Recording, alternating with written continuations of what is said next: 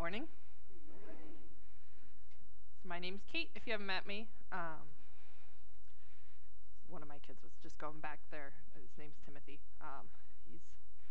If you haven't met him, you probably will by the end of the service. He's a character. And he really wanted to help me, so I'm glad he went back. Because I was preparing of am I going to have a kid with stuffed animals next to me, or am I going to do this without a kid with stuffed animals next to me?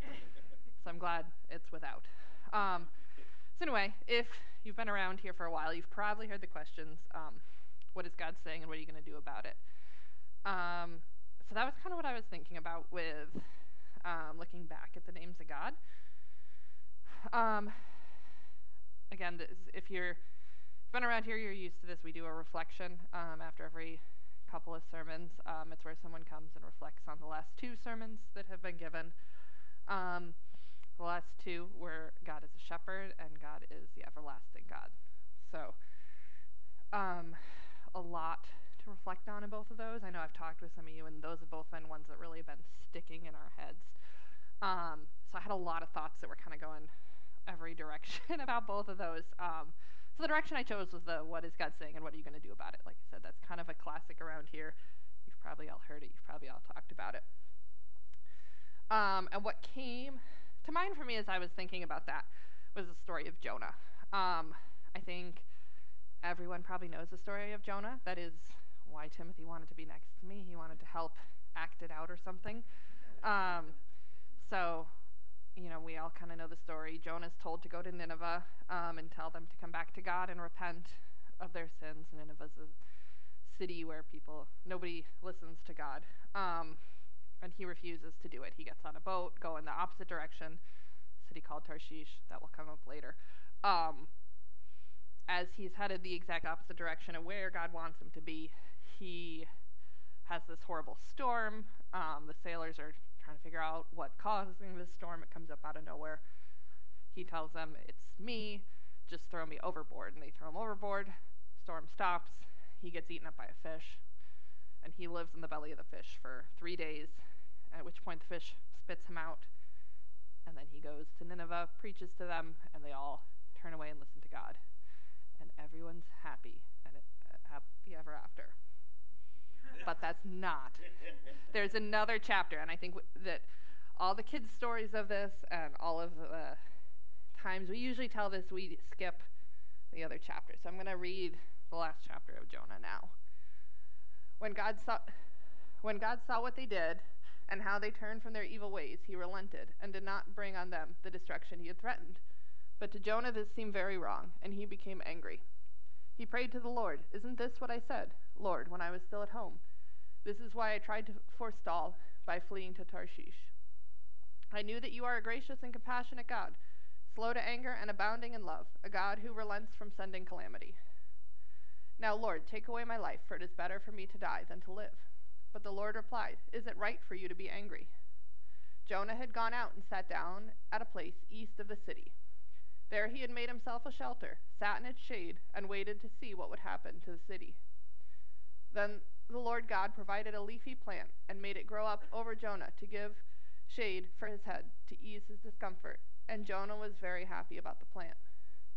But at dawn the next day, God provided a worm, which chewed the plant so that it withered.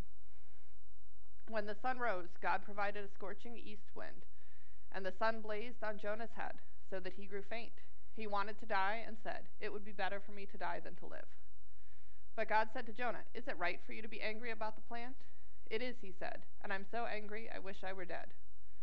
But the Lord said, "You have been concerned about this plant, though you did not tend it or make it grow. It sprang up overnight and died overnight.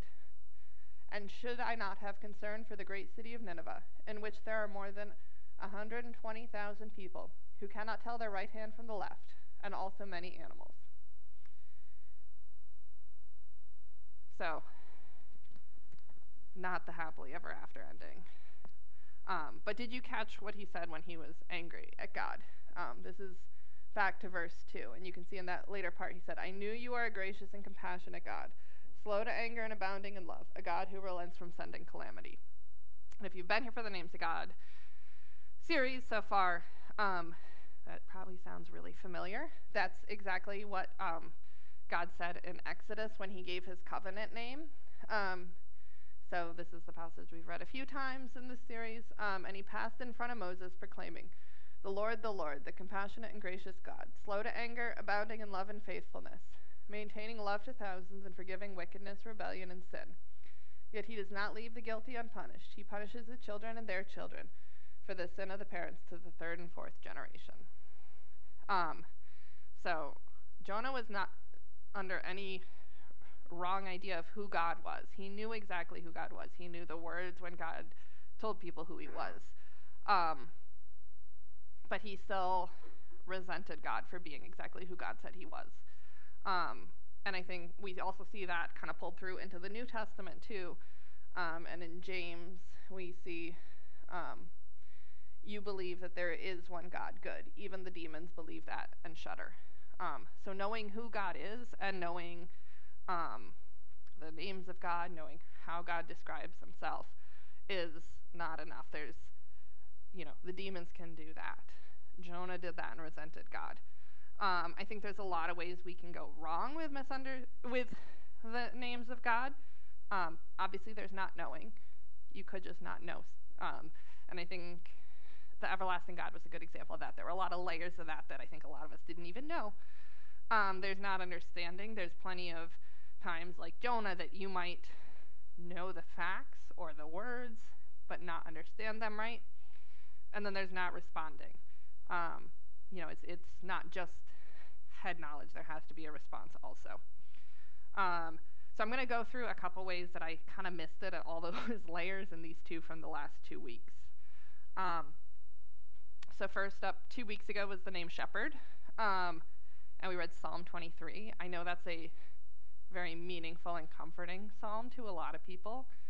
I know the name Shepherd is used kind of across the Bible and is something people find a lot of comfort in and people pray at times of distress.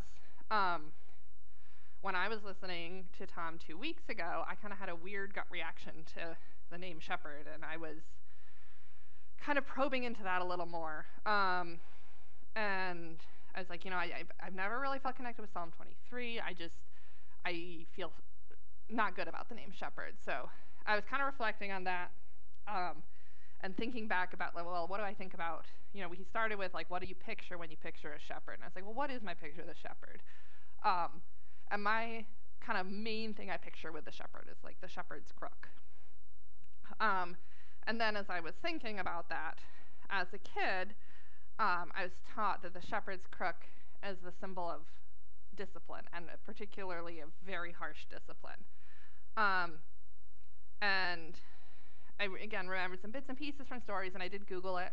And apparently this is a really common thing in certain circles. So this is not true, but I'm going to read it to you because probably some of you have heard it too. But basically it's a story which a man's traveling in the countryside. He meets a shepherd. And here's what, and he, the shepherd has a couple sheep with legs broken. And he says, what happened here? Do you have a really dangerous field? How do they keep breaking their legs? And again, this is not true, but this is what the shepherd says in this story. He says, this is a wayward sheep. It would not stay with the flock, but would lead the sheep astray. Then it would not let me near it, so I had to break the sheep's legs so that it would allow me, day by day, to feed it. In doing this, it will get to know me as its shepherd, trust me as its guide, and keep with the flock. Now that's a very different picture of God as a shepherd than what Tom shared. Tom's big idea from Psalm 23 was the lavish presence and provision of the Lord cannot be taken, destroyed, but then it got cut off. I think it's outdone. But, so as I was thinking through that reaction to shepherd and thinking, and it's not that God doesn't discipline us, but this picture of God breaking our legs to make us bond with him is a much scarier God than the picture of God as shepherd that Tom painted for us. That quote I was reading is actually from a book written in 1955. And according to all the blogs that reference this story, that's the earliest known reference to this thing about shepherds breaking their legs. So that is in no way a thing that was true at the time of the writing of the Bible, but it is a thing a lot of us grew up with, where in places where God as an authoritarian, as a disciplinarian, is the picture they wanted to paint for you. So you can imagine how that kind of extrapolates out to the other layers of understanding. Another thing from the God is my shepherd sermon that I think was a probably even more common misunderstanding is Tom pointed out that the my in the Lord is my shepherd sometimes makes everyone think of just a one-to-one relationship. But it's not usually one shepherd and one sheep. Having a my shepherd usually means there's a bunch of other sheep that have a my shepherd, and it points us to being part of a flock rather than just an individualistic relationship, which again, there's a little bit of truth that we do have a personal relationship with God, but we're also part of a flock. So again, that is one of those things that it's a tiny little misunderstanding, and then it kind of spreads out more and more. And then last week was the everlasting God, which Leanne handed out a two-sided page of notes. So there was a lot of information, a lot of things that I think were not necessarily intuitive in our understanding of everlasting. She talked about that everlasting wildflower and how she grew up and everlasting meant that it would last for 6 years. She talked about some of the layers of meaning, that there were like Hebrew words that sounded alike. So while the word said everlasting, people also kind of thought of hidden, which was kind of cool. And I think also everlasting is a hard one because, shepherd, we can kind of wrap our minds around what a shepherd is, but we don't wrap our minds around everlasting. So that's kind of the difference of we don't have to fully understand it. We also can't limit it and put it into our limited understandings either. So anyway, between the two of those, what I got to is basically knowing the names of God is not enough. We need to understand and respond. And also both of the shepherd and everlasting God sermons ended with talking about how we respond. So that was also nice. The one that they talked about in both of those is talking about worship. And both of them specifically said it's not just in the sense of singing, although that's definitely a great way to use the names of God. It's great to have them in songs. It's great to have them in our prayers as ways to refocus ourselves towards those things. But specifically worship as like the posture of our hearts and how we respond to God. So if you take the example of the shepherd, you can think about my understanding of the shepherd is not something that leads you to worship. That it's fear, maybe obedience in an optimistic sense. But you can picture that the one that Tom explained to us, the one that invites us to our tables and has our back before our enemies, the one that gives us comfort. Worship is a much more automatic response to that. And that made me think about how Jesus says we're to worship in spirit and truth. And I think that there's both an understanding of the truth of who God is and a responding in spirit to him. And I think we need both parts. And sometimes we have one without the other, and it can go either way with one without the other. So going back to Jonah, I think we can all agree that he probably could use those exact same words to worship God. It's not the words he used, it's the spirit behind it. He was bitter and resented God for not doing what he thought God should do. So he had the truth. He had the words of who God was. But his heart was oriented in the wrong direction towards what he thought he wanted God to do, and towards what he thought was fair, rather than who God really was. So then we had a couple more ways we talked about responding to God's names. Leanne also talked about the more we know God, the more we should be able to trust him. So, a deeper understanding of God does bring us to a place that God is someone we can trust in fully. Again, I think Jonah really wanted to rely on what he thought was best, but I think if he'd had an understanding of God as everlasting, of God as shepherd, I think that would orient him back towards God as someone that we can trust. And then the final point, and this was just a brief one in last week's sermon about everlasting God, but when I was talking with the ladies in our Tuesday night group, this was the one that stuck out to all of us, is that understanding God's name should put our lives into perspective. Obviously, everlasting, God puts our lives into perspective because God is everlasting and we're not. And I think it helps it makes our lives being finite less scary when there's a God that is everlasting. It also puts the perspective about our enemies in place when we think about God as a shepherd and what it means that God invites us to his table in the presence of the enemies.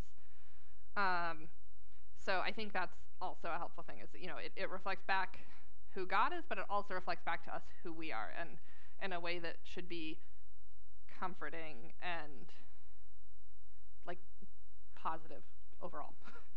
So like I said, there's the layers there. There's knowing the names of God, and that is good and a good place to start. And then there's understanding. And I think how you react in understanding should probably tell you something about how well you understand it.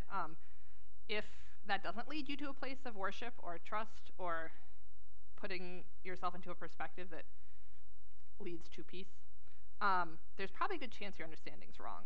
And again, that's a good place to talk with other people about it, and that's the nice thing about us all going through the same names of God, is we can talk with each other about it. So anyway, Tom is going to come up and do a spiritual practice, and then we are going to have some discussion time, like we always do in our reflection. So we're going to put up all the names that we've done so far in the series for the discussion time. We have a few questions to talk through, kind of those layers of knowing and understanding for all the names we've done so far.